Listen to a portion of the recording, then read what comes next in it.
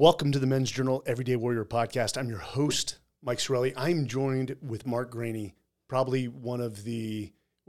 have you ever been accused of having an overactive imagination? Yes, I've been accused of that a long time before I was making money off of it. So as a kid, like, were your parents like... Yeah.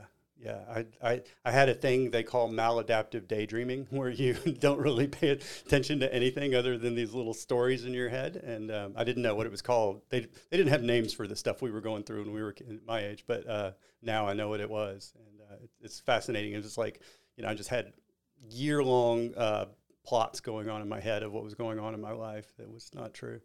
So I'm so interested in the process. And for those listening, Mark is a 15-time New York Times bestseller.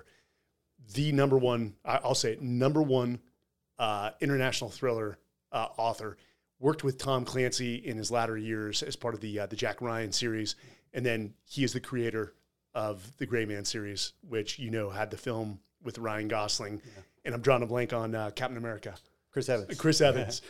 Which was a great film, and I'd love to get your opinions on that, because I know, probably if it hit your expectations. But did you do well in school, or were? No, I really didn't. And in fact, I was bad in English, and so I speak at school sometimes, and I say I was bad at English, and I immediately go, but that hurts me every day. Like if I had paid attention to grammar in 7th grade, I'm like, I'm never going to need any of this stuff. I need that stuff every single day, and every day it hurts me. So I was not good in school. I just was kind of lazy. I love soccer and being lazy. And in college, I started studying international relations and political science, and just fell in love with it. But it was 3 years into my college career when I was I was working 3 jobs, and I was making like C's. And then suddenly I was interested in something, and kind of locked into that. And so I did really well my last couple of years of college. That's when I first became a good student. What was it about international policy and politics that just brought you in? I think, so my father was the head of the NBC affiliate in Memphis, Tennessee, where I lived and still live to this day. And so I grew up around the news. He was also a combat vet from the Second World War.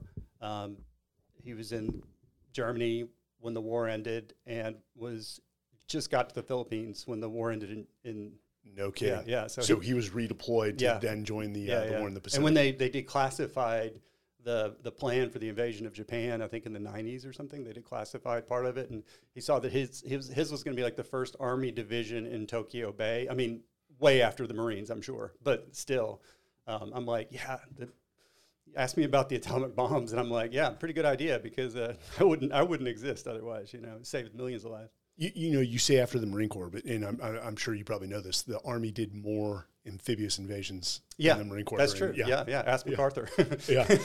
So the Marine Corps loves to tout that we're the amphibious infantry, but Army's always like, World War II, buddy.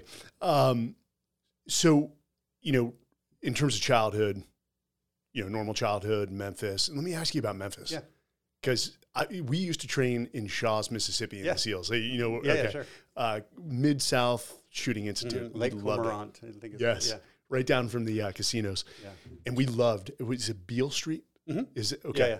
But I've heard Memphis has really gotten bad. I heard it was, what do they call it? Like the meth triangle or... Yeah, it's crime is really, really bad and getting worse. And, I don't even know how this sounds, but crime is encroaching on areas where it hasn't before. So I don't even know if the crime is worse. I know people that have been killed. A guy that I've known for 20-something years was shot dead about 3 weeks ago. And that's very uncommon, and it doesn't happen every 3 weeks. Yes. But really wonderful guy. I knew his brother better, but just random. He worked at a bar and was in Midtown, and was just walking back to his car, and his wallet was gone, and he'd been shot. And that's all they know. And a very sad story. A young woman who taught at the preschool, like literally, I could throw a baseball to it from where I live. Was jogging at 4:30 in the morning, training for a marathon. This was back in the fall. And a guy got out of a van, took her. They found her dead That was, I remember that one in the news. Eliza Fletcher. Yeah, horrible. And so these things are happening. There was an attempted abduction, basically, where my wife walks every day, and she does not carry. She's carrying mace, and I'm like, we got to get you trained because it's getting crazier and crazier. And sadly, the situation with the police in Memphis, unfortunately, there was this really bad incident in January where they beat a guy to death, or certain police officers. Yes. I know some great cops Yes. in Memphis. I know great cops in Memphis, but yeah, it's really tough. It's getting tougher, and I don't see an end to it, unfortunately.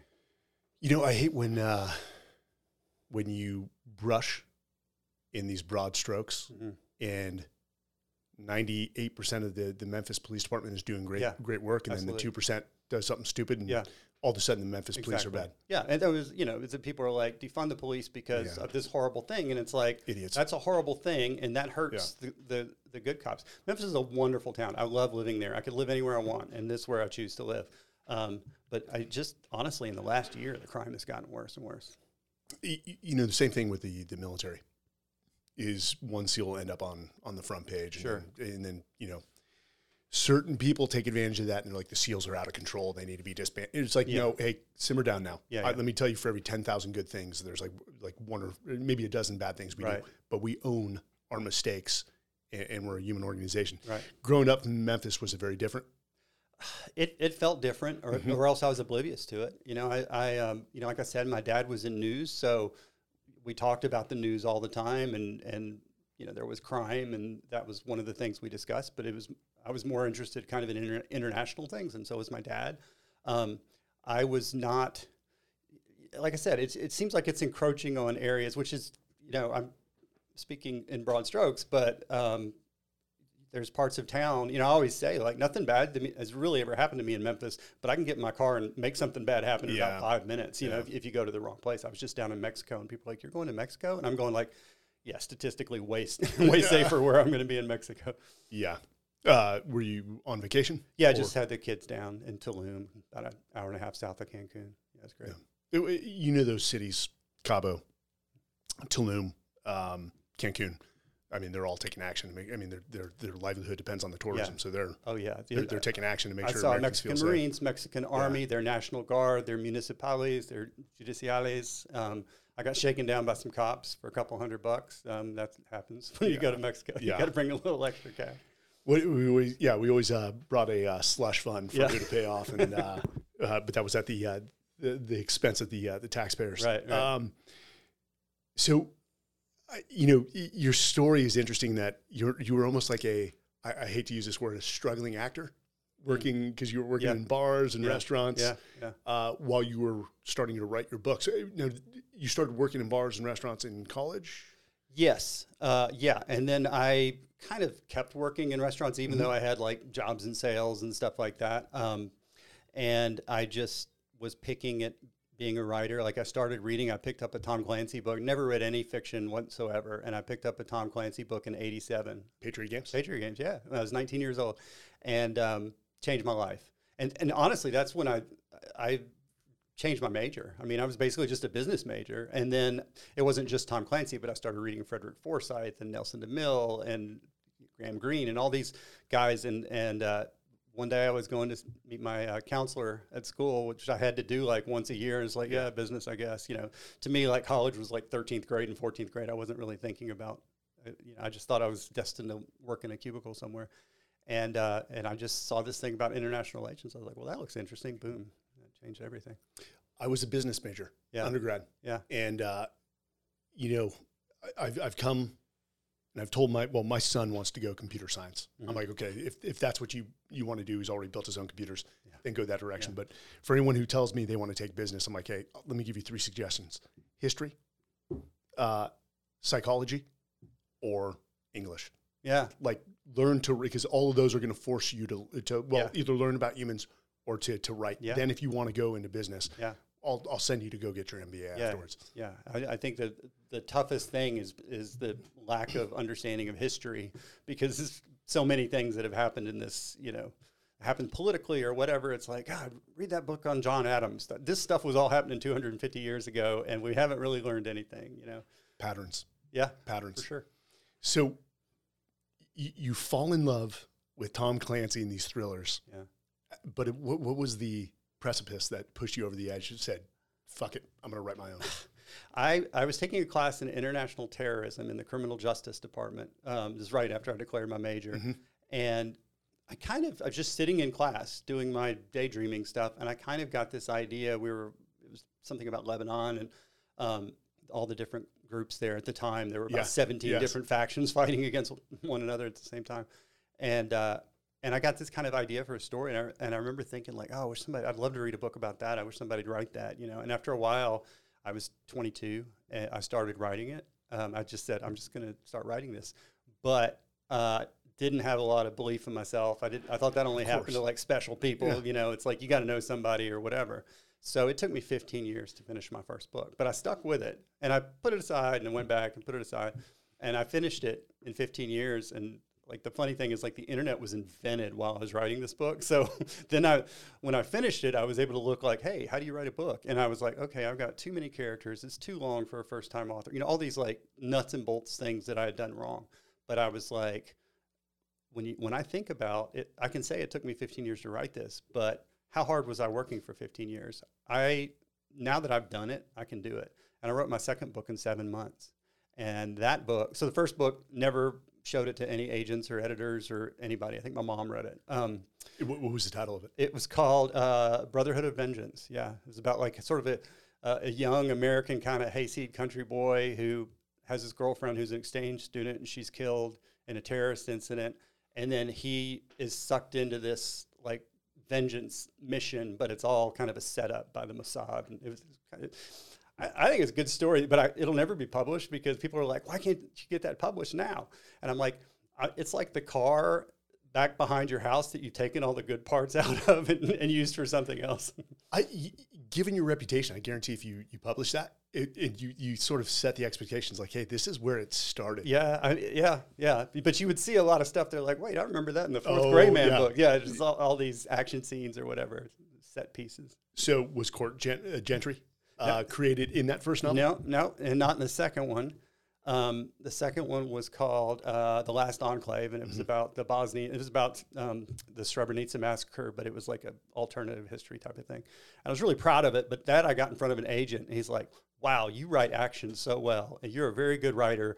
This is way too ambitious for somebody that's never been published before." He's like, "This is like Herman Wouk or Michener or something like that." And he's like, "I want something, like more just mainstream." Guy with a gun on the cover action thing. So I wrote this book called Goon Squad, which is my third book. And that's right. There's a year and a half in between each one of these things. So this was still a lengthy process. And I gave him Goon Squad, and that had this character, the Gray Man, Court Gentry, in it.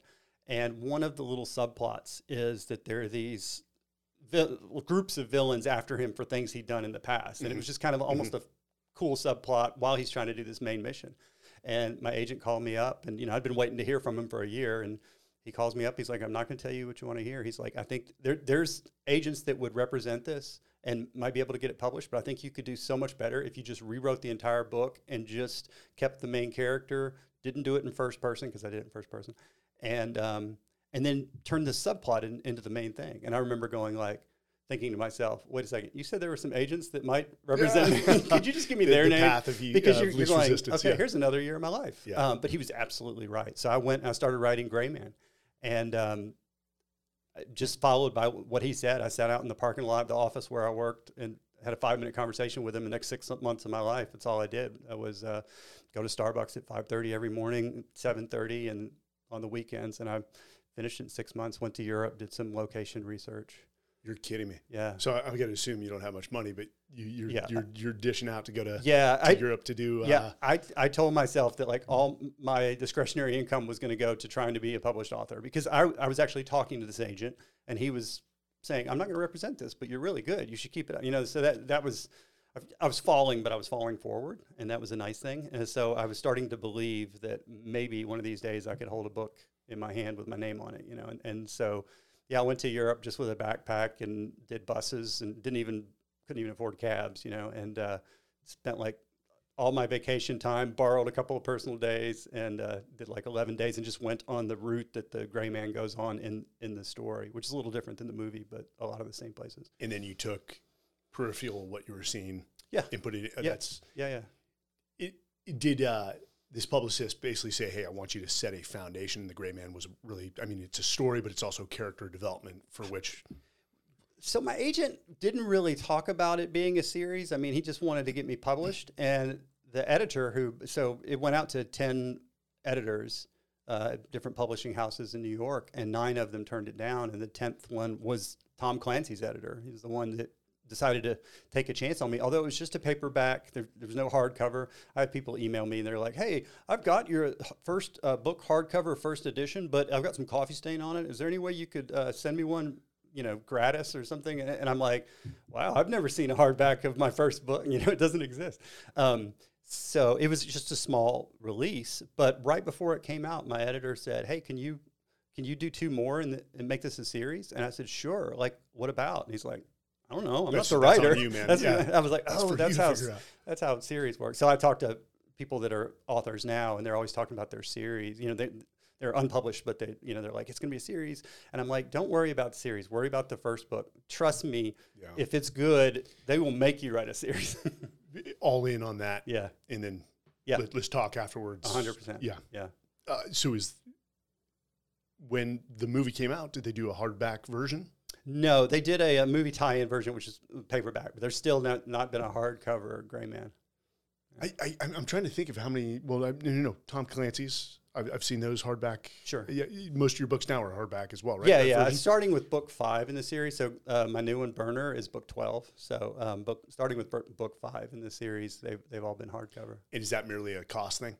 Because I guess so. I remember asking my agent early on. I was like, "Should I be like freaking out that they're not going to do it in hardback?" He said, it was really, really good advice. He's given me a lot of good advice. But he said no, because he's seen authors, first-time authors where publishing houses have had to make a huge financial commitment to get them hardcover and a bigger advance and all this other stuff, and it doesn't really earn out. So he's like, "I'd rather you just get the book out, get your name out there, build it up from there." And it's great advice.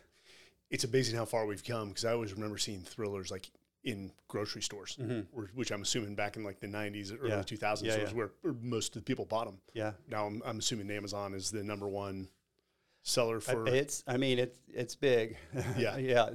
I don't think they really released their numbers, but it is definitely big. And then when you do see retail space for it, it's usually like 5 authors. 3 of them are James Patterson. Yeah. So do you do audio versions of your book as well? Yeah. Do you narrate those? No. They bring in the... Yeah, they have a great guy. His name's Jay Snyder, and he's done all the Gray Man books.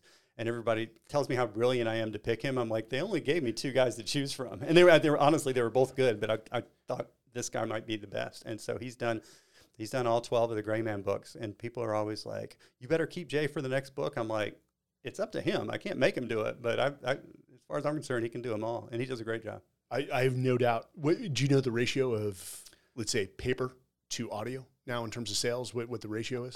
I don't, honestly, because my audio is done by Audible, and I'd say the ebook to paper is probably about 35% or to 65, paper to 65% ebook, and I don't know where the audio is. It's probably 20 or 25. Yeah. Or something. But it seems like everyone's going to audio. Yeah. Because everyone's just listening in the car, and that's how they consume. I love reading books, and I love listening to audio. So. There's nothing like the feel of a book, though. I totally agree. And it's almost the pride of when you finish the book, you put it on the shelf. Mm-hmm. Yeah. And I know for people that have your entire series, that's insane. Yeah. So again, the process for how much you produce. Actually, let's talk about Tom.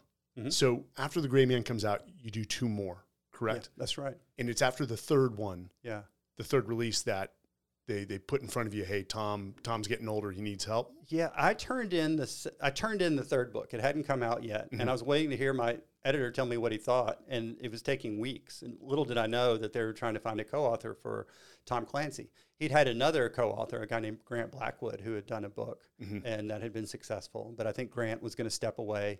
So I got this call, and they're like, "Would you be interested?" And they weren't offering me the job; they were just gauging my interest. And I remember thinking like, why do I have to start with Clancy? Why can't I start like a step above where I am now? You know, somebody that's had a hardback. I haven't even had that. And it's like, we're going straight to the top. But I was like, I can't obviously turn this down. Yeah. And I did know the Clancy world because I'd read all those books. My dad and I would give each other Clancy books for Christmas for 20 years or so. And he had passed away before I got published. But they didn't just offer me the job. So time was going on like a few weeks, and I've sort of realized this book is going to be due whenever they give me the job. The due date's going to be exactly the same. So am I going to have 6 months to work on it, or 5 months, or 4 months, or 3 months? You know, and obviously Tom.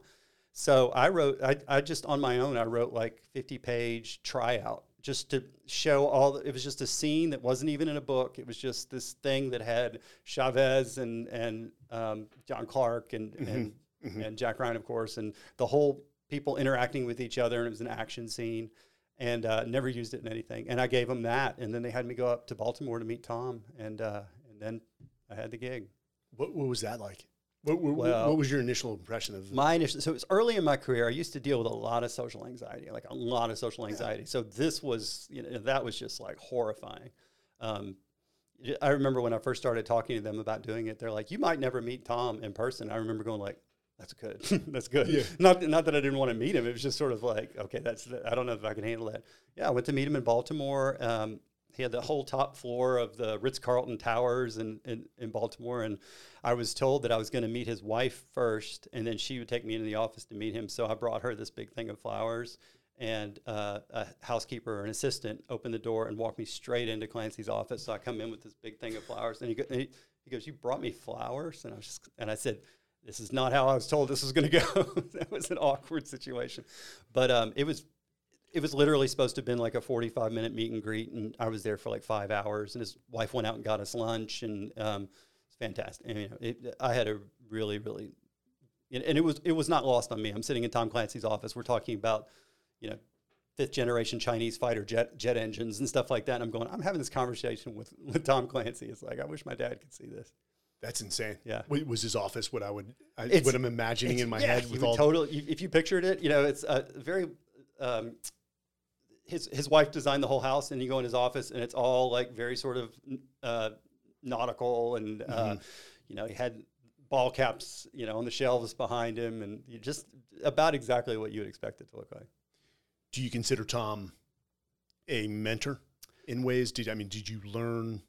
Did you soak up what he was putting out? Yes. I honestly feel like I learned more from just living his books and reading his books. The first time I talked to him, he was saying like, it was about seals. He was saying the best line I ever put in one of my books is blah, blah, blah. And it was something about something else. And I was like, I'm going to have to disagree with you, because without remorse, good. I said the best line I've ever seen in any book is John Clark. He said he was in the Navy, and they said, what were you on? He's like, my belly most of the time. And I just thought it was just such a cool line. Just as a writer, you go, okay, so much is accomplished with those few little words, and that's how you do it. But for most of the guys you've met in special operations, they're that way. Yeah. They always give you some sort of snide half answer is what I call it. Yeah. What was it like to pick up that series? It wasn't, you took it as if it was your own. But at the end of the day, Jack Ryan wasn't your creation like Court Gentry was. Yeah, so I did 3 books with Tom before he passed away, and he passed away right after we wrote Command Authority in 2013, and it was about Russia invading Ukraine and taking Crimea, and then that happened in February of the next year, and Tom sadly had passed away.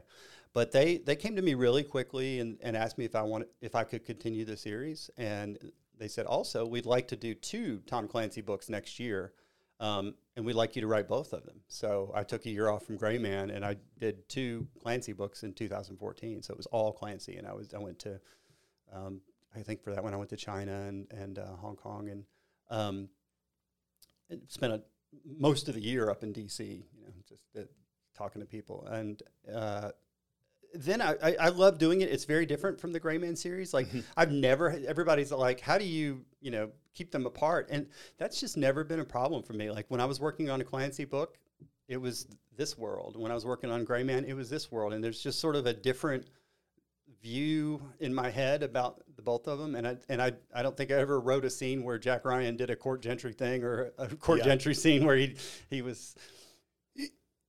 Let me give you my perspective on the two, and let me know if it's sort of accurate. I mean, Jack Ryan is sort of the cookie cutter, former military, like very proper, yet can step into the tactical world if need be. But he's not the tactical expert in a lot of ways. Yes, that's exactly right. And he's more your farm. Yeah, he graduated from the farm. Exactly. Yeah. You know, his backstory. He was a history professor, and started working for the CIA. And I know what it's like to write a long series like Clancy did. Now I know. I didn't know that. And so your guy who every now and then has to, get thrown into the meat grinder. Well, you have to do that in every book. You have to sort of top yourself in each book. So the straight-laced guy that's walking the halls of, the old executive office building or whatever is in every book. He's like, parachuting or whatever happens. But I mean, that's how you keep these series going and fresh. And Court is the guy you send in to do the dirty work. Yeah. Will never be acknowledged in a lot of ways. Correct. Yeah. I just sort of created him as this guy that was sort of just almost manufactured by his father, who was a firearms instructor, and gets, it's funny. You write things like, when I wrote Gray Man, I'd never spoken to anybody at CIA. I'd never spoken to anybody in the SEALs or anything like that. This is early on. I was shooting a lot. So actually, I probably dealt with these people, but I didn't tell anybody I was writing a book. Mm-hmm. So you kind of get stuck with things that you wrote in your first book that, like in book 12, you're like, well, that doesn't make any sense whatsoever. You can't really undo it. It's like these, but it's the thing with the movie. There's aspects of the movie where I'm going like, people would call me out for that, but it's a movie, so you can get away with it. Yeah, I'm interested in that, but I think I gravitate towards Court by nature of just his personality. Yeah, and one, I didn't graduate from the Naval Academy. Yeah, right. And I wasn't. You were a history professor. I wasn't the combed over hair, very officer looking guy. I was prior enlisted, so there's a dirty aspect of me. How much research do you do going into a book? Because I assume you're watching international affairs, you're watching the news and reading nonstop. Yeah. And then you're probably looking at what crime syndicates are doing, cartels, and you're trying to weave that all. I mean, what's the process you utilize to go into that? Because I think I could write one thriller and then I would be done. They'd be like, hey, we want two more. And I'm like, no, I'm tapped out.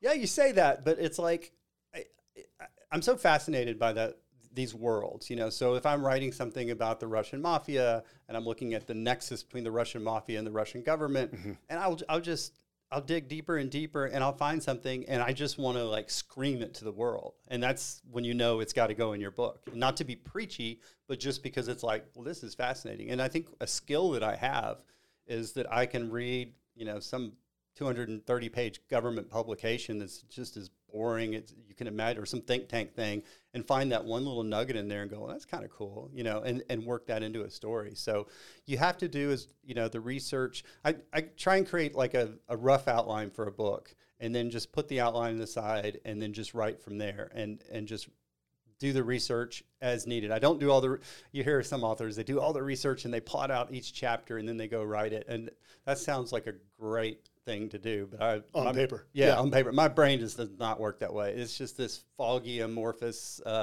thing that comes together, and I will just very quickly go like, oh, I wonder if there's a Russian mafia group in Belarus that steals cars, and you start doing a deep dive into that, and you find something that's close enough or whatever. Oh, they don't steal cars. All open source. Yeah, everything. Google, internet. Absolutely. You said you went to China. Are you accepted into the intelligence communities now? I mean, will they talk to you openly, or more? Do they ever reach out? No, I mean, State Department's reached out about stuff, and a lot of times it's to have me, not just State Department, but other like think tanks and stuff. They'll ask me to come give a talk on something that was in a book that I wrote a year ago, and I think I don't want to put myself up as the expert. You know, there's no stolen valor with me. You know, I'm like, I learned what I need to learn, you know, to put on the page, and that's where it is. So I talk to people in the intelligence community, mostly retired or former. And, you know, I've been to the Pentagon many times, DIA and ODNI and places like that. And I've had great conversations with people, all super open source and all that. But, you know, so much of what I derive from that is just learning the way people talk, learning what people think about, just the atmospherics of the location, and, you know, the security to get into the building is fascinating to me, and all those little things that just make your book feel more real, you know, sights and sounds and smells. And I'm really, you know, focused on all that. And, you know, there's a lot of stuff I can learn just from reading a book. But when I go to those places and when I talk to those people, it's like, I want to get to know them a little bit, you know. And you also, in terms of methodology, I mean, you've flown in the back of an F-18, I believe. Yeah. And you're actually doing tactical training, tactical medical training or medicine. I've done all that.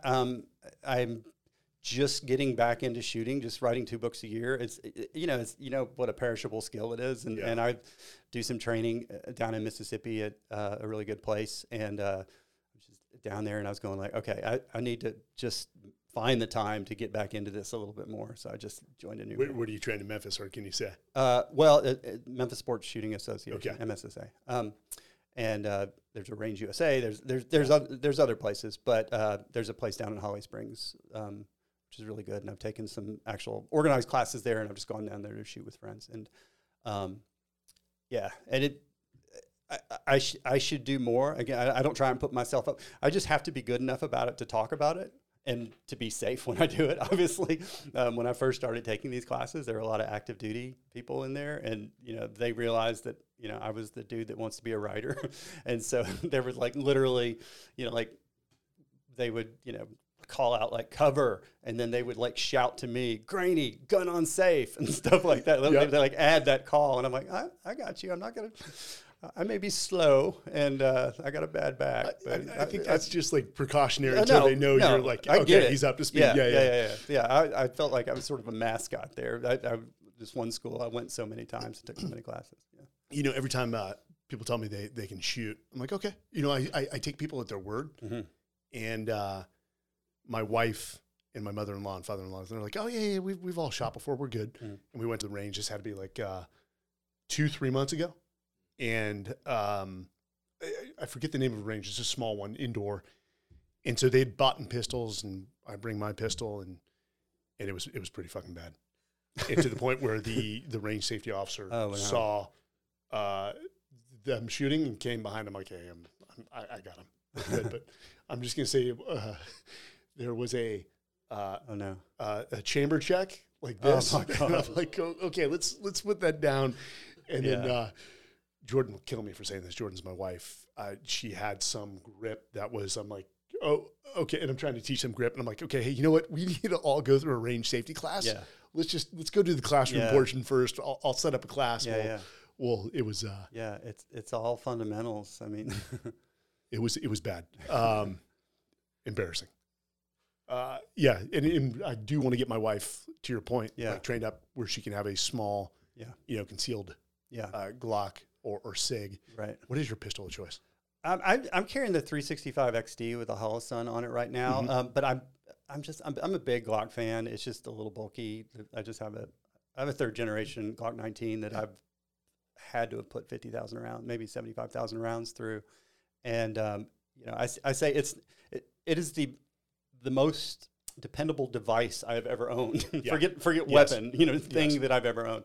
So I like that, but I like everything. But right now I'm carrying the 365 XD, and I like it a lot. I find especially if you come from the military.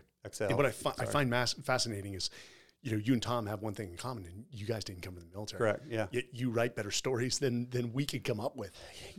There's a lot of really good military writers, but I have learned there's a lot of people in the military that almost don't see what the cool stuff is. And I've had these conversations with people, and they'll be very focused on telling me about this one thing, and I'm like, okay.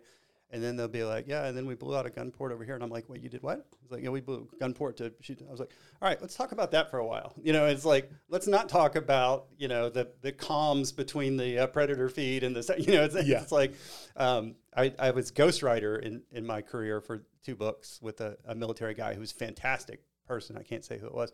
My name's not on the book or anything, just a wonderful person. And I had written the first few pages, and it was a Joint Special Operations mission, and here I am, a guy that bartended till he was 31. But I'd read whatever the book on Delta Force written by and I gave him the first few pages, and he's like, yeah, well, actually, his call sign, with the Reaper guy would be different from here, and they would call him this and that, and I was like, I can't give this guy 6 names in the first 5 pages. It's like I have to tell the story in a way that's empathetic to the reader, and the reader gets everything. And so I think a lot of military people are so focused on it, they don't sort of know how to be empathetic to the layman reader. Who's predominantly based off society today. What is it, the 99% have not served to the 1%? And that makes total sense. I think you're talking about Delta Force with Charlie Beckwith, the founder, and Richard Marcinko, who recently passed with his books. Yeah. And I remember reading his book, and I couldn't make it past the first 20 pages. I remember that because I was a recon Marine thinking about switching over to the SEALs, and he's talking about how his guys didn't recognize that they actually had training rounds, dummy rounds in the mags, which technically wouldn't fire unless you have the BFA on the end of the device that allows you to fire the blanks. Which right there, I'm like, okay, but he was writing it for the layman who would not understand that. So he must have had an advisor or a ghostwriter saying, hey, you can't. Yeah, dial it back a little bit to where it's you can get so lost in the weeds, and people will be like, are there guys like Court Gentry out there? And I'm like, we've seen CIA operations that have come to light. Like the thing in Italy, they roll the guy up. It's like there's like 25 people involved. And me, I've got one dude that goes and kidnaps a guy, rolls him up in a carpet, and gets him out of the country. It's like it's not really the same thing. We call it the mythology versus the reality, because there's a lot of mythology about special operations or the intelligence communities or these other communities that exist. Yeah. And I think where it hinders us is that we're like, no, that's just not the reality. Right. And we focus on the reality. And we are very conformative in a lot of ways, and we can be very black and white. But no. Everyone grows up off your books, and it allows people to be Court Gentry. Yeah, and who doesn't want to be Court Gentry or Jason Bourne or Jack Ryan as a kid growing up? I write wish fulfillment for myself, and hopefully the people that read it they like that stuff too. It's like retribution of a real bad guy, by somebody who's got a good heart, but is, I never wanted to make my character one of those like square jawed, does everything right. He's got a lot of vulnerabilities or whatever. And boring. And I just think it's just more interesting if there's skin in the game for the hero, because they're not going to die. Yeah. They might die, but they're not going to die if I've got a 3-book deal. They're not going to die.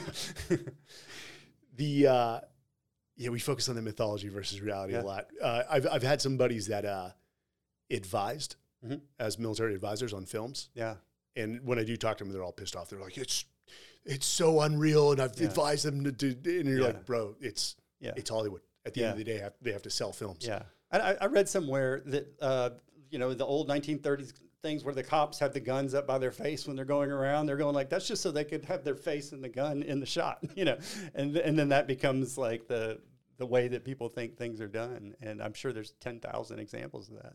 Well, at the end of the day too, Hollywood in the books that you write and all the books that came out of Vietnam, those are the greatest recruiting tools for the military. Yeah. I didn't come from a military lineage. Yeah. But when you watch, The Rock, and the SEALs come in through the sewer, and then they're killed by the Force Recon Marines and all those or platoon. Yeah. No matter how badly that paints the Army in that generation. Yeah. But if you're 18 when you watch it, that's maybe a slightly different thing. Yeah. But you're like, I just want to sense what those guys sense, and that's in a lot of ways it's Hollywood does a lot of service to the military, even if they don't intend. Yeah, absolutely. These days. Absolutely. I'm surprised DOD and the intelligence communities don't reach out to you more, because one of the things that I think they lack is, again, conformity is not necessarily a bad thing, but conformity can crush independent thinking or innovative, disruptive thinking.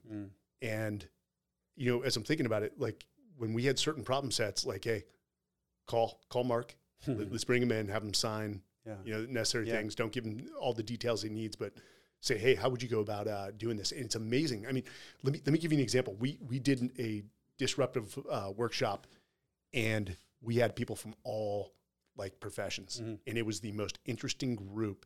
And some of the ideas they came up with were just looking at it from different angles that you would be able to. Exactly. Yeah, I've heard that. I think like Vince Flynn and maybe Brad Thor have done like red cell stuff before. And you know the term. I've read that that's happened. Nobody's come to me. I wish I could like wink into the camera right now, but it was really nobody's come to me. Not that we can mention. So with the deals, because you're turning out a book pretty much every year now, right? I'm turning out a Gray Man book every year, and a lot of times another book. So I've done 23 books in 14 years. How much lead time do they give you? Do they give you like 12 months of the day? Hey, we need another book, 12 months to today. Yeah. So a Gray Man book comes out every February, and there is artwork and a pre-order link before I've written the first word. So the title, the artwork, and the pre-order link on Amazon. Who comes up with the title? Usually I do. I've had them turned down before, and I'll either come up with something else. My editors come up with a few titles. I've come up with all but about 2 or 3. And I came up with some of the Clancy ones that I did on my own. And I think there were some that I didn't come up with. Do you keep a notebook or a video or voice recorder just where you throw ideas randomly into it? Or, do you have I'm almost thinking of the movie Elf. Remember the scene where they bring in the little guy? Peter Dinklage, They're like, hey, and he's got like a book of all these ideas. He's got the book, and they find his book. Do you have, how do you take the ideas that, again, because I know you put a medical term on it, you're always daydreaming. Do you put that down on paper whenever you come up with an idea? Yeah, I have an app called Evernote, and everything goes into that. Sometimes it's audio, sometimes it's a picture of something, sometimes it's, I'll just make little notes. I've got right now I've got a list going because I have a British guy, a SAS guy in a Gray Man book I'm writing now, like a grizzled, older SAS guy. And I'm just listening to podcasts of different things, and I'll just hear some little British saying, kind of badass British saying, and I'll be like, this is Wren's lines, and these are lines I want to use in the book just to make it like really accurate. And I'll have hundreds of those things. If a layman saw your notes, would they be like, this guy's like certifiable? Yeah, you couldn't. I really feel like if you saw one of my books 95% done, you would think this is completely unpublishable. It's not until way into the edits where the book really makes much sense. And if you looked at my notes, I don't think you could make really heads or tails out of it because I've been writing on planes on legal pads, and it's sort of like, the embassy is attacked at 2:23 a.m. And you're writing this stuff, and you're going like, I wonder who's looking at this. Does your wife and your kids, are they like, oh, Dad's writing something down again? Do you just at the oddest times just be like, oh, idea? Yeah, my wife will point out that I'm kind of not here, that sort of thing, because I'll start thinking about it, and I'll make notes. The kids are more or less oblivious to it. They went and saw the Gray Man movie when it came out, and they loved it. Like, they all have friends that like me, so some kid wants a signed book or whatever, and I do that, but it's like, that's all they care about. But yeah, my wife reads them, and but yeah, she does see. She'll point out when I'm not terribly focused, and I'm like, yeah, my head. I'm in Libya right now. I'm sorry. I'll get right back with you or whatever. When you get into the writing process, you go deep. You're on a timeline, and that sort of sucks. I don't know if that disrupts your process or motivates you, but it motivates me. I hate it. But if I didn't have the deadlines, I'd be. It would never get. I'm the same way. Yeah. I'd like, give me a due date. Yeah. And it's not to say I'm not going to start writing it a week before and jam. But are you like 7 and 8 a.m. till like 6 p.m. riding? How does that work for you, man? For me, it's changed now. So I got married 2.5 years ago, and now I have 3 stepkids. So before that, it was pretty much me. Yes. And I had 2 dogs. Now I have 4 dogs, and the dogs are older, and they all have 26 medicines. Dogs came from both sides of the relationship. Yeah. How are they all doing? They're doing really good. They get along really well together. They gang up on other dogs at the dog park sometimes. They get in that pack mentality, and none of those dogs would hurt anybody. But when 225 pounds of dog come charging and barking up at you, that's going to make you cry a little. You're like, yeah, they're coming together. Yeah, they're totally gelling. They're totally coming together. But my process before. I mean, I would start at 5:30 in the morning all the time. I remember I'd look up coffee shops and that place doesn't open till 6. It's like, so you got to get outside the house. I can't do it as much anymore in Memphis. I have my own office, which is like detached from our house. It's like a pool house that we turn into my office. I used to I wrote my first 10 books at Starbucks or some other coffee shop, but now enough people know who I am. And I hasten to add, it's not like I'm such a star. It's more like, hey, you need to write a book about my hairdresser or whatever. So, it's like, and a lot of them are really nice people, but, it's like, that can't be your office. People can just sit down and start talking to you all the time. So when I'm out of town, I was at a Starbucks like a block away a little while ago. No kidding. Yeah, from here. And I love to get out. And somehow I'll just put headphones on, rain in my headphones, the sound of rain. And I just, I dial in really well doing that. No kidding. Yeah. Really so you basically white noise. Yeah, just white noise. Yeah. Yeah. I've written 2 books that no one has ever heard about. That's okay. That's not true. My mom has bought all 500 copies and then given them to her friends. But, COVID was and I say this, I know COVID, a lot of people passed away from COVID. Sure. For me, in terms of actually getting the writing done, COVID was great in the sense that I woke up at 6 a.m. I was writing until 6 p.m. It took a lot of things off the table. Yeah. I mean, there was nothing else to do. We were also drinking, I don't know why my wife and I got into like mimosas. Uh-huh. We were drinking like 2 bottles between the 2 of us like every day for like 14 days. We're like, okay, this has got to stop. Yeah. And I probably had to go back and edit a lot of the writing out. But funny enough, when we wrote it, The Talent War, because we knew it had to go through a DOD review. Right. I was very cautious not to like special operations. Sure. If I talked about other units, it was a highly specialized and highly selective unit. Left into that, and it got approved within like a month and a half. Really? It was rapid. Oh and my we gosh, you hear surprised. horror stories sometimes about those things. Well, that's because my comrades use words that they're not supposed to use. Yeah. And I understand my books. The difference is my book was not we call it the I Love Me books. Yeah. So there I was surrounded by I love me books. I like that. I could never do that, and there is a place for it. Mm-hmm. I know the community frowns on it, but guess what? Those books also recruit the next generation of kids, whether you like it or not. Right. Yeah. But they go into war details where I was talking about the assessment and selection process, right, which is unclass in a lot of ways. Yeah. But I've had friends that it like year or 2 years before it got through DOD, and it was a lot of it was redacted and said, no, you got to change this, you got to change this. Yeah. I used to say this, and this isn't a dig on all those books, but I used to say, like, in my opinion, Navy SEALs and former Navy SEALs overestimate how much the average person wants to hear about them doing push-ups. It's like, that's, going to Hell Week, but it's like, and then we bust out another 350, and it's, I'm like, I need some plot. I need some plot in here. Going through BUDS for me, because I was a recon Marine prior to that, and I was a scout sniper. Yeah. One of my Marine mentors discharged me as a sergeant, commissioned me as an ensign. He was a major in the Marine Corps at the time. He might have been a lieutenant colonel, but he basically looked at me and said, "Hey, Mike, can I give you a piece of advice?" I'm like, "Yeah." He's like, "If you quit BUDS, you'll embarrass the entire Marine Corps." And we were laughing. Yeah. But there's also a truth of ounce in All every right. joke. So it wasn't like BUDS was just like, "Hey, let's get this over. The war's on." Yeah. Like I know where I need to be. And like, a lot of guys talk with BUDS. But I'll find the ones that talk about BUDS, and again, this isn't a hit. They served their country. Yeah. Didn't have much combat experience. Yeah. And they go back to that one thing, BUDS. Yeah. Like, BUDS was tough. Yeah. But I had also done basic reconnaissance course, right. Marine OCS. It was just like, again, it was just like a checklist I needed to knock through. I couldn't expedite the timeline. Yeah. Let's get this done. I want to get to my SEAL team and let's move forward. But And I do think a lot of those books, like you said, they're great recruitment tools, but also they're really inspirational for young males, maybe even that don't go into the military. Like David Goggins, you're not going to be David Goggins, but you can see that potential and go, wow, I can do more than I could do. And I think there's a benefit for that. Especially for an era where some kids don't have both parents in the house, or they don't have a male dominant male influence in their lives. Yeah, and frankly, there's some toxic sort of male, role model-y stuff, that you can go out there and find on TikTok or YouTube or whatever. I'm too old for it, but I've seen little bits of it, and not helpful in making a good, strong,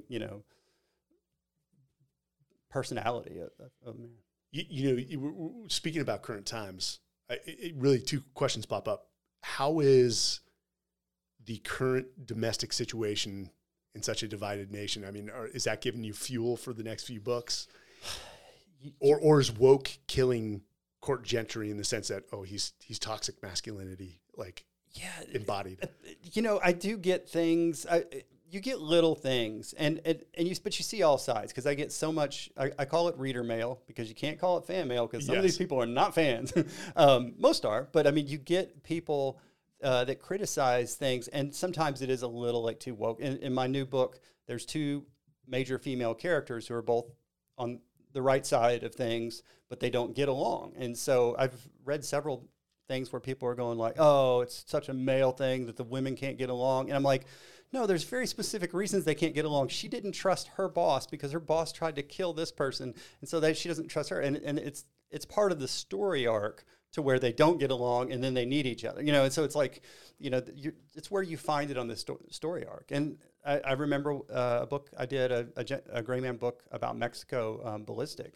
And somebody said, it was completely racist because the Gray Man says this thing about the Mexican Civil War, like, what's wrong with you people?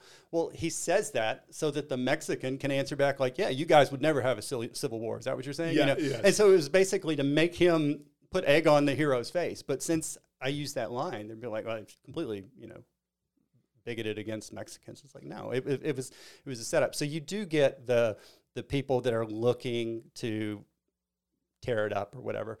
But when it comes to American politics, I just stay clear of it because it's just not, I don't get in the mud with the pigs. I am literally on a boat between two shores and on neither side in so many ways. I'm like super pro Second Amendment, but I'm also kind of libertarian, so I don't really care about some of these social issues. You just basically summarized me. I was on a podcast yesterday in Miami with Tommy for MSCS Media, but I'm like, hey, listen, at the end of the day,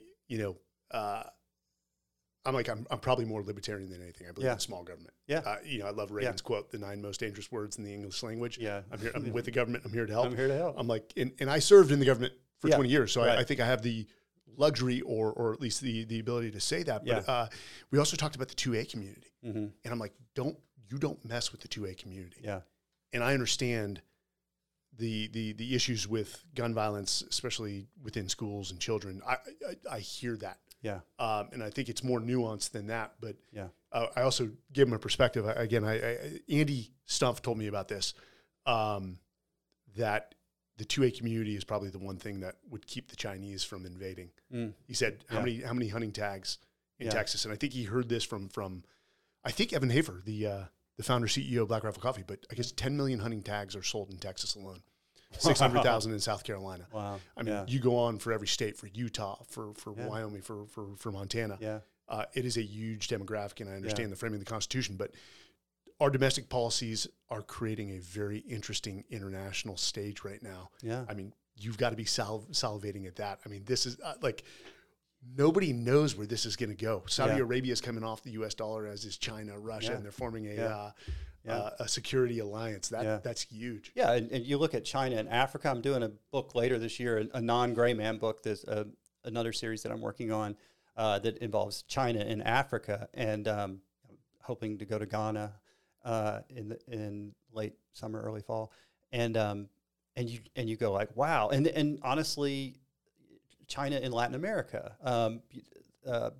Russia in developing nations trying to, increase their sort of presence as a hedge. So it's, I'm old enough to remember the whole domino theory of communism and all this other stuff. It's not the same thing, but it is a little bit of history repeating a little bit. And it's, there's a lot of fodder to write about, but that also means that these are troubling times.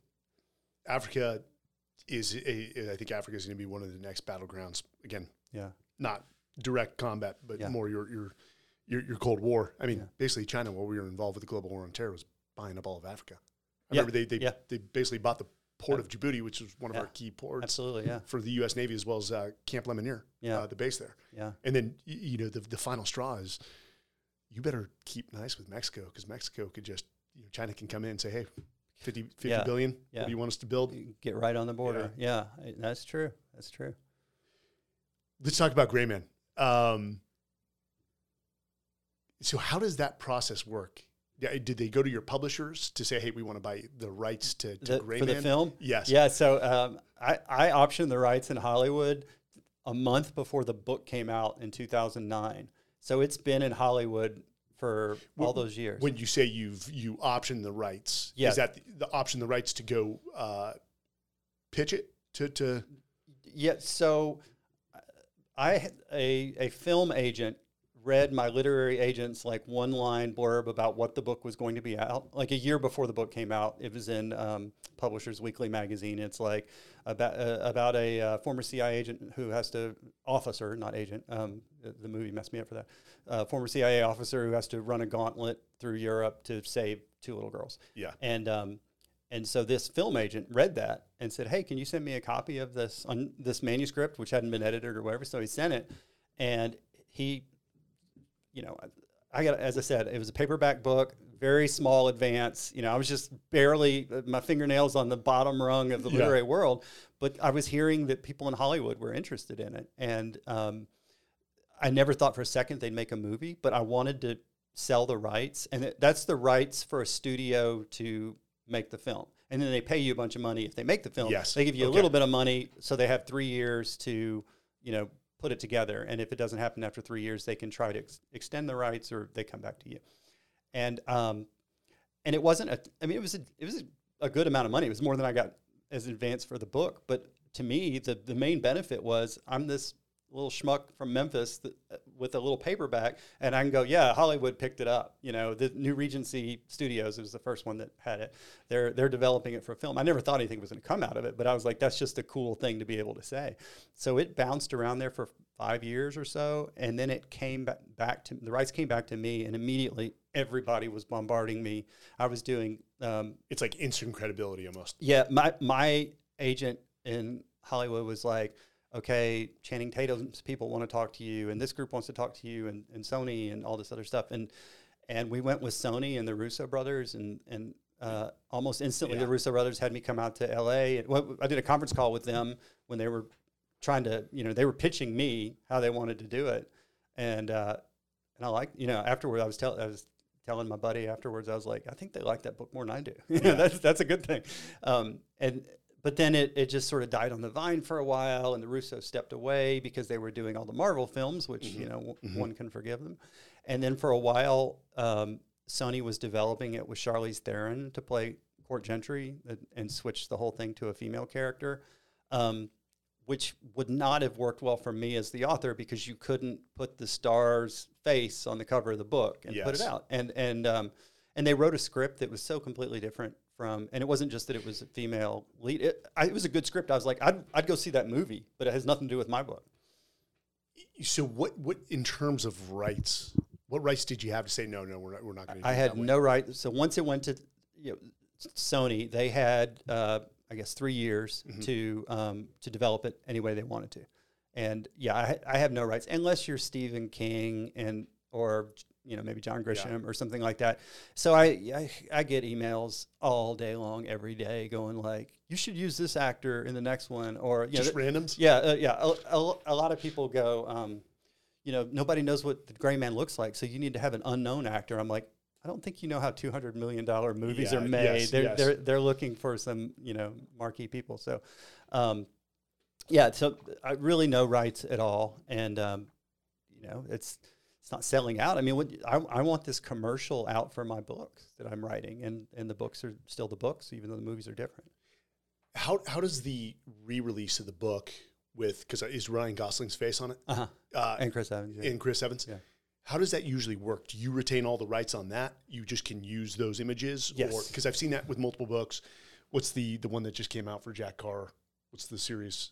Terminal List. Terminal List. Yeah. And then all of a sudden, and what's that actor? Chris Pratt is on it. Yeah. Does that usually those rights stay with the author? Yeah. It's called the movie tie-in version, or the MTI, and they, like Netflix, had to give their approved image to the publisher to use on the cover. And that,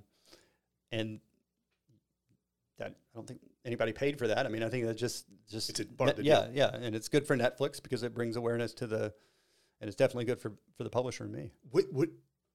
So did the sales post release of the movie surpass the original release? Sure. Oh, sure. Oh, yeah. Yeah. Well, the original release, when it came out, it did really well, like in independent bookstores, because a lot of people were kind of like pumping it up and hand selling it, and it had been in some like trade magazines, like, hey, this is like a just totally outlandish, like over the top thing that certain segments going to love. So it did. I had a really nice release back in 2009 when it came out. Yes. People had always told me it would take you years to earn back your advance, and I was ready for that. And the first time, the first pay period or whatever, I got all this money that was more than the advance. I went to my agent. I was like, I think something's wrong. He's like, no, you sold this many books. So that's insane. So it did well when it started, but I mean, now the beautiful thing they call in the industry, they call it the long tail. When you have a whole bunch of other books out there, so when your new book comes out, people can buy 11 more in the series if they learn about you through this book. Well, when the movie comes out, and I already had 11 Gray Man novels out, I mean, that was really good for me, obviously, because the movie tie-in edition of the Gray Man obviously sold, but that got more people enjoying the books, and that got more people, picking up the long tail, all these. I didn't think about that. Yeah. So some people pick up book number 6, love it, and they're like, oh, I've got to go back. Yeah, exactly. And I have friends that are authors that haven't had a lot of success with their first book or, their first 2 books or whatever. And I'm like, guess what? That book is out there, and when you hit something big, they come back. They're going to come back and get that, and that's your intellectual property, and you're going to keep that.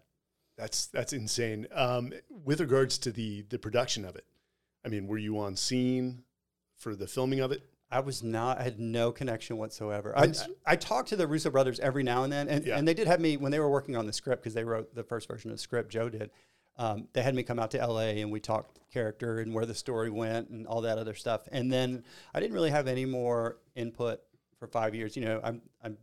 I joke with Jack Carr because I've been on his show before. Yes. And I feel like multiple times Jack is like, so what was your involvement? Because he was there. He was there. He was like, he and Chris Pratt, I think, got a room together. I mean, they were like, 2 peas in a pod, and it wasn't like that for me at all. I met some of the actors at the premiere. Is that when you first saw the final edit? Was that the premiere? No, I was in New York about a month before the book came out, and they arranged a screening for me, but they didn't have all the CGI done, so like scenes like he's falling out of an airplane, suddenly it turns to like cartoon. Like it looks like a cartoon for 10 seconds. Like that old Aha video, if you know what I'm talking about. It was fascinating to see it that way. But so the premiere in LA was the second time I saw it. What was your initial thoughts? And I know you probably got to be cautious here. When it was all said and done, I mean, did you feel like, hey, and I'm sure you could chop it in many ways. Did Ryan Gosling represent the character well? Yeah. Overall, was it in line with your vision? Yeah. Well, so I'd gotten the script right as they started shooting, so I felt like I knew what was in for, and I knew that this is different and this is the same, and this character is actually playing this role, and they sort of, a lot of it makes sense being a writer. I understand, and like the villain in my book, there's actually 2 villains in the Gray Man, Lloyd and this guy named Regal. Well, they got rid of Regal, and they turned Lloyd from this kind of lawyer to this big action hero because they got Chris Evans to make the movie. It makes 100% sense to me. Yes. It's like, of course, change the book, because you're able to put that together. And so I liked it. there's little things that you can pick apart, calling everybody an agent, which means something very different. And, I always say like there's this one scene in Prague where Gray Man is handcuffed and he's fighting to the bench. And he's being attacked on all sides, and there's a dead cop, and he reaches over and pulls the dead cop over, pulls a frag grenade off the guy's belt and throws it. I'm going like, what that's cops hard. had, Yeah, that's pretty hardcore, the cops in Prague with frags.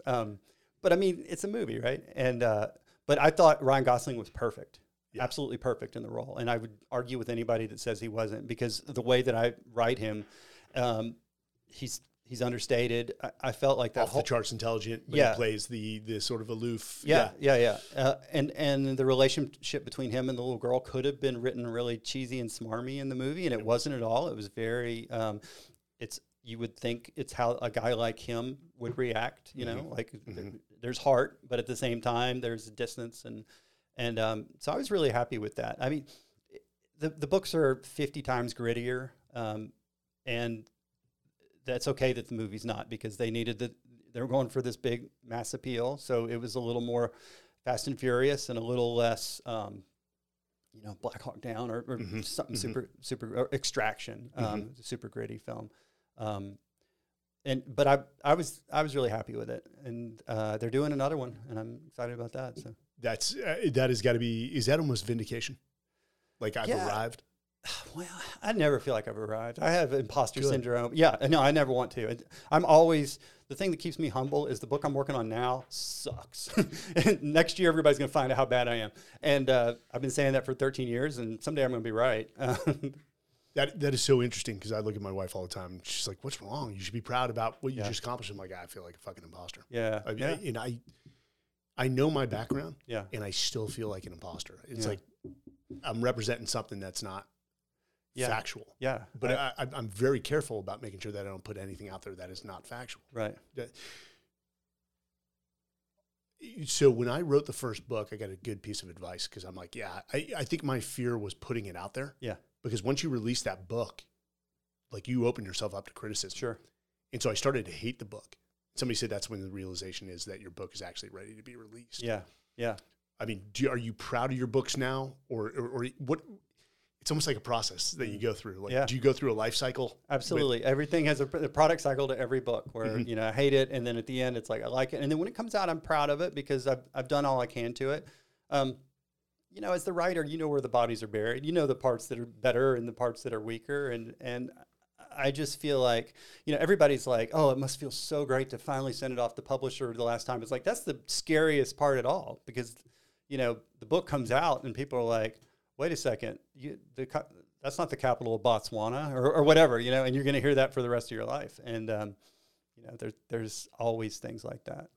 And of course, your friends and family are like, what are you upset about? This is like, this book is good. And you're like, no, you have to say that I'm your husband or your son or your... Yeah, it's always so frustrating for me. No one in my world will listen to me when I tell them impending doom is coming for the next book. It's like, I haven't written enough words. It's not going to be done on time. I'm not going to be happy with it. I haven't been able to do the research. And there's a point every year where that's going on, and everybody's like, oh, it'll be great. It's always great. And I'm, you just want to grab people and shake them and go like, you're not listening to me. And I don't know if you ever saw the documentary about making Apocalypse Now. Yes, it's fantastic. Yeah, okay, yes. It's fantastic. It's very fucked up too. I mean, totally. Oh God, what a nightmare. But Coppola basically says something that I've been saying for years. He's like, no one will listen to me. That it's all coming off the rails right now. I guess I trust a little bit that, like, I say that every year, and it never totally falls apart. So you just work harder at the end of it to make it as good as you can. I'll give you another one. It'll lead to it as a sort of an example, but there are these perceptions when you look at some company that it's just so well run, or this organization is so well run, or hey, this military organization is so well run. You talk to the leaders and they're like, hey, listen, this place is held together by duct tape, baling wire, and bubble gum. And I'm like, no way. Yeah. But and you were younger too when the Chicago Bulls were crushing it in the 90s, and you assume like, oh my God, these guys all get along. Yeah. They're the best. They embody what it means to be a team. And then you see The Last Dance documentary, and you're like, oh, they were aligned to what they wanted, which was Yeah. the championships. Yeah. But there was very little likability Right. amongst all of them. There's a lot of chaos. Yeah. Yeah. I think that probably happens a lot, you know, and I've even the character, the Gray Man, the idea is there's this legend where everybody's talking about him as the best assassin in the world. And he's more like John McClane in Die Hard, just barely making it through, you know, barefoot on broken glass. And he doesn't believe his own hype. You know, he's going like, you know, I'm not the best anything in the world. I almost got killed 4 times today or whatever. You know, that's harder to keep doing book after book, you know, to keep that. But I mean, that's part of the conceit of the story. Let me ask you this, and if this is accurate, you know, he's part of teams that mostly are military, former military members in the Gray Man series. Yeah. Was it Sierra 6? Yeah. Especially, Yeah. but there seems to be a friction between him and the military guys. Was that? I mean, that had to be very intentional. What was the rhyme? I thought it was fun. You know, it's Yeah. like I like light and dark in the story, and it seems like if you had this guy who's from the civilian side and he was in some agency program that nobody was even allowed to know what it was, and suddenly he's folded into this team of guys that all speak the same language, Yes. and I just thought, you know, that would be like fascinating. And he's trying to figure the equipment out, and they're, you know, asking him, you know, like, are you parachute qualified? And he's like, well, qualified, yeah, you know. And they're just like, oh my god. And but he's forced to join this team because Yes. they feel like he's, Yes. you know, or the people above the team feel like he's a value added, but the guys on the team don't see it. And and that went through that whole first book. And I just thought it would be possible, you know, if this really unlikely thing happened, that's probably how it might go down. But also thought it'd be kind of fun for the reader to see that. When I read that, it was almost though like it's his way of sort of poking the ribs of military guys, which is easy to do because one, he's off the charts intelligence, but people don't see that, right? And two, it's almost I took it as he sort of dislikes conformity in a sense. Yeah. I just thought it was well done. Thank you. It was well done. Man. Yeah. What's for you personally? I mean, your intent, and I'm not. This is not a podcast where we try to get the navel, the juicy, dirt. But I mean, do you keep the Gray Man series going as long as possible, or for you, is it like, hey, at a point, I need to end this chapter of my life? No pun on words there. Yeah. And then move on to something else. Or are you just still having so much fun with the Gray Man? It's just... I still like doing it. They get tougher and tougher to do because the weird thing about me is I have all these great macro ideas. Or I don't know if they're great, but I have all these macro ideas that the story could be about this, could be about this, could be about this. But I need a new way to have a guy chase another guy through a mall, or for this person to conduct some sort of counter surveillance where they find out it's like I've done those things so many times. And so my joke is, if I think up something cool, I can't use it. I have to think up 24 things cool and use the 24th thing because I've written 23 books. And every book is going to have somebody tailing someone else or somebody, a gunfight. I mean, how many different ways can you do it? And it's like, well, I'll let you know. So far I've come up with a bunch, and it's so they get tougher to do, not easier. I think I know my writing is better than it was in the earlier books, just from having done it. So I have more confidence in my writing. But I sit there and start coming up with something. I'm going like, this is a little too much like that, and I can't use this and I can't use that. So I don't know how many Gray Man books there'll be. I really like doing them.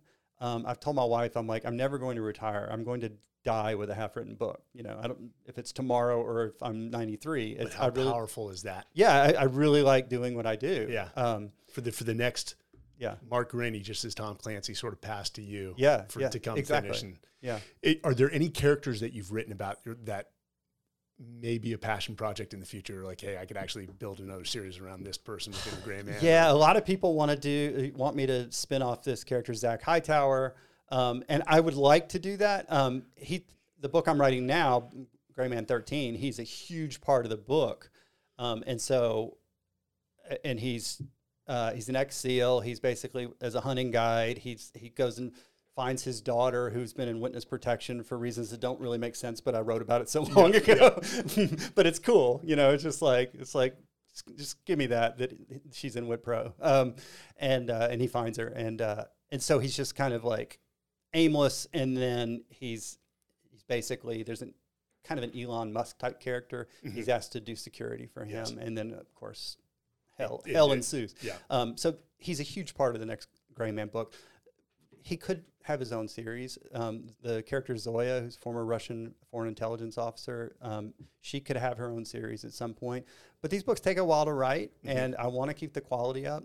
People all the time are like, write faster. I can't believe I have to wait another year. Do you push back against publishers? Like, no, I won't. No, these aren't my public. These are like fans. Okay. They're going like, you need to, I can't believe I have to wait this long. And I'm like, yeah, I got to keep the quality high so you like these. It's more important to me that you like them than you get 2 a year. You know how the Avengers turn out a film and then you got to wait a year? Yeah. Like, same thing. Yeah, exactly. It's like you have to start it over. And then I'll have people email me and they're like, oh, your ebook costs $2 more than it should. And I'm like, you're coming to the guy that spent 8 months of his life working on this. You should probably complain to somebody else because those $2 feels like worthwhile to me. And somebody asked me this before we close it out. They wanted me to ask you, has there ever been a aha moment where you wrote about something, let's say in 2015, that came true like years later or relatively close to what you wrote about? Yeah, I mean, things like that. Burner, the book that I have now, there's a Russian foreign intelligence it's infiltrated different Western agencies and governments to influence a peace treaty over Ukraine. And then the book came out in February. Well, I turned it in September. And, the head of counterintelligence in New York, FBI field office or former, was caught taking money from Oleg Deripaski. Mm-hmm. And a Russian GRU guy was getting into the International Criminal Court and got busted. And a lot of people are like, well, he was just going to be an intern. How much trouble could he be? Like, if he has a thumb drive, he could be a lot of trouble.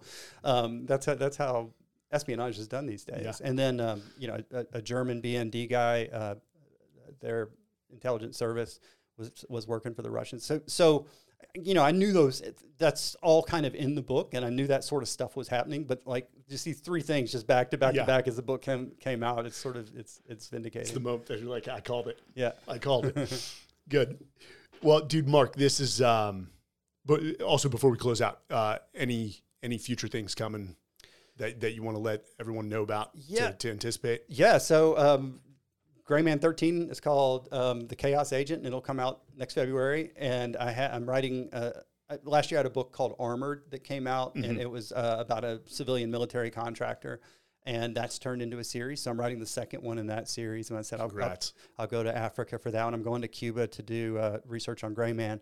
And so next year I'll have those two books coming out. I have no idea when the next movie will come out, but the last I heard they're working on the script. You can't control that process. I cannot control that process. Yeah, I'll find out when you do. Hollywood's a monster that I'm not surprised controls their own destiny. Yeah. Well, we close this out with really a few questions because I'm just interested in success, regardless of domain or industry, as we call it. I mean, mm-hmm. You're a warrior within your respective profession and recognized accordingly.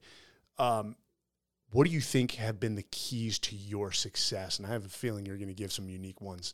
The things that you would pass to your stepchildren. If you do these three things, you're most likely on the path to success in life. The largest thing is loving what you do. And I won't go too long into it, but I was in my late 30s. I had no success in work. Or in business or in life. I'd wanted to be a writer, but I was piddling and I rejected. And I've had almost no epiphanies in my life. I almost don't believe in that stuff, but I had this epiphany one day. It's like, even if you don't get published, you love writing books and you love living in that space and thinking about that sort of stuff. That's the way your brain works. And if you could just enjoy it for what it is, because as a writer, you almost never have a good day writing. It's like even if you write 3,000 words, it's like you still got another 112,000 to go. So it's just like there's not a lot of victories in there. It's just the final thing is your victory. And so I just told myself, it's like, stop freaking out about being successful at this and just do it because you like it. And immediately good things happened to me, you know, and it did take me like 2 more books, but I liked writing those books. And then once, the other thing is like like I said, I got my fingernails on the bottom rung of the publishing industry. I was like, I am not letting go. It's like, they're going to have to pry my hands off of this. And so, you know, when I was asked if I wanted to do ghostwriting, your name is not on the book. You write a whole book and your name's nowhere on it. Well, it was working as a professional writer and talking to people, you know, in the you know, military community that I wouldn't get to talk to otherwise. I'm like, yeah, absolutely, I'll do that. And a lot of people, you know, turn their nose up at that. You know, they're waiting for their big Harry Potter or whatever, and so they're not going to, you know, take these smaller jobs. So it was just, you know, just working at it. But and the other thing is just you only you only fail if you quit. And every failure along the way was falling forward. It's just like another step in the path, and it's not the step that you want. At the time, it doesn't look like success, but I can look back at the fact that I was rejected for this book, and be so thankful that I was, because the book that came out was the right one for me, and I've learned so much along the way. We call that failing forward. Failing forward, yeah. Reframing how you view failure. Yeah. I love what you do. Yeah. Especially in the face of rejection. Yeah. But you said something that is so powerful, and I know you probably have one more that you want to give. Is everyone hears or sees your story and they're like, oh, well, he made it big. Yeah. They don't see the 15 years that you put in before. They just think it just happened instantaneously overnight. Right. And that once you had momentum, you were good. Yeah. And the fact that even after you'd published books, you did the ghostwriting. Yeah. And people, I mean, you were sharpening your blade the entire time. Yeah, absolutely. And you know, it was working in the thing that you always wanted to do. And, you know, people would say, I used to say the job I had, I worked in a cubicle. It's like I could do this job in my sleep. The problem is I basically am doing it in my sleep, because all I'm doing is thinking about books, you know. But once I started doing exactly what I should be doing, my energies and everything are just focused, and there's so much, it's just positive, because I am in line with the person, you know, my job and my personality and everything are in line. And if you can find that, I think you have to stick with it, even if you don't like it. And, you know, I'm not one of those people who say never quit, because honestly, you know, I'd love to be an F1 driver. I would probably not be doing, I'd probably die really quick. So there are, you know, you have strengths and weaknesses, but you can definitely, if you're doing something that you love, then you're halfway there. That's so true. So true. In success, and that your definition of success, you got to make sure that it's no one else's. Yeah. I'm a strong believer. That's a good way of putting it. Yeah. The last question we ask, and it's fair, some people are not concerned about a legacy. I'm terrified about mine. Mainly if I impacted people, but if legacy matters to you and what you're remembered for, what would you want to be remembered for when all is said and done? I mean, no one's ever asked me that. That's a tough one. Honestly, just a good person in general, you know, and in the books, I want people to see that, you know, I'm passionate about things, but, you know, the character is a positive thing. And in my personal life, you know, I want my kids to, you know, respect me after I'm gone, and, you know, friends and family to like me, and I like them back. And so I think, you know, I just kind of want to be a positive. Yeah. Let me ask you this. Does it provide you any joy knowing that you give people, I'm trying to find the word, an escape sometimes, a reprieve? Like, yeah, it's funny. I have this real blue collar mentality to writing. It's like people will email me and say, oh, you know, I had a 12-hour flight and I read your book the whole way and time went by. And it's like, I love that as a product, you know. It's like, that is cool. Or we had a snowstorm and the power was out and all I did was read your books and it was so amazing. And I'm like, I'm there for you, man. And you know, like my guy recently, his mom was dying in the hospital and he was there every day and he's reading Gray Man books. And, you know, he's like, it helped the time pass. And I'm like, that's really impactful, because I know what books have done for me in my life. They've got me through some tough times with escapism. So it's hard for me to see myself as these writers that I used to love, you know, like I'm like, you compare me to Frederick Forsyth, I think you're an idiot because Frederick Forsyth is so good.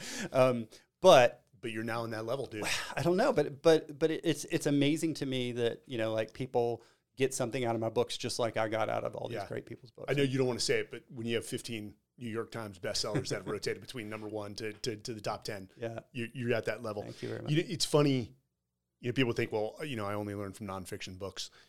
One of the greatest leaders are readers. Mm-hmm. I'm a firm believer in that. But one of the most pivotal books, funny enough, this book was passed from General McChrystal to a guy named Chris Fussell, who's the president of McChrystal Group. Okay. And then Chris Fussell was basically my commanding officer. Okay. And passed me the book. It's called Once an Eagle, and it is fictional history. Oh. Sam Damon and Corey Massengale are, you know, Sam Damon is the protagonist. Corey Massengale is the antagonist. Two officers that fight in World War I, World War II, Korea, Vietnam. They both become generals on very different paths and very different methods, and everyone wants to be Sam Damon. Yeah. But they're fake characters, but it's actually mandatory reading for the service academies. Yeah. Fiction.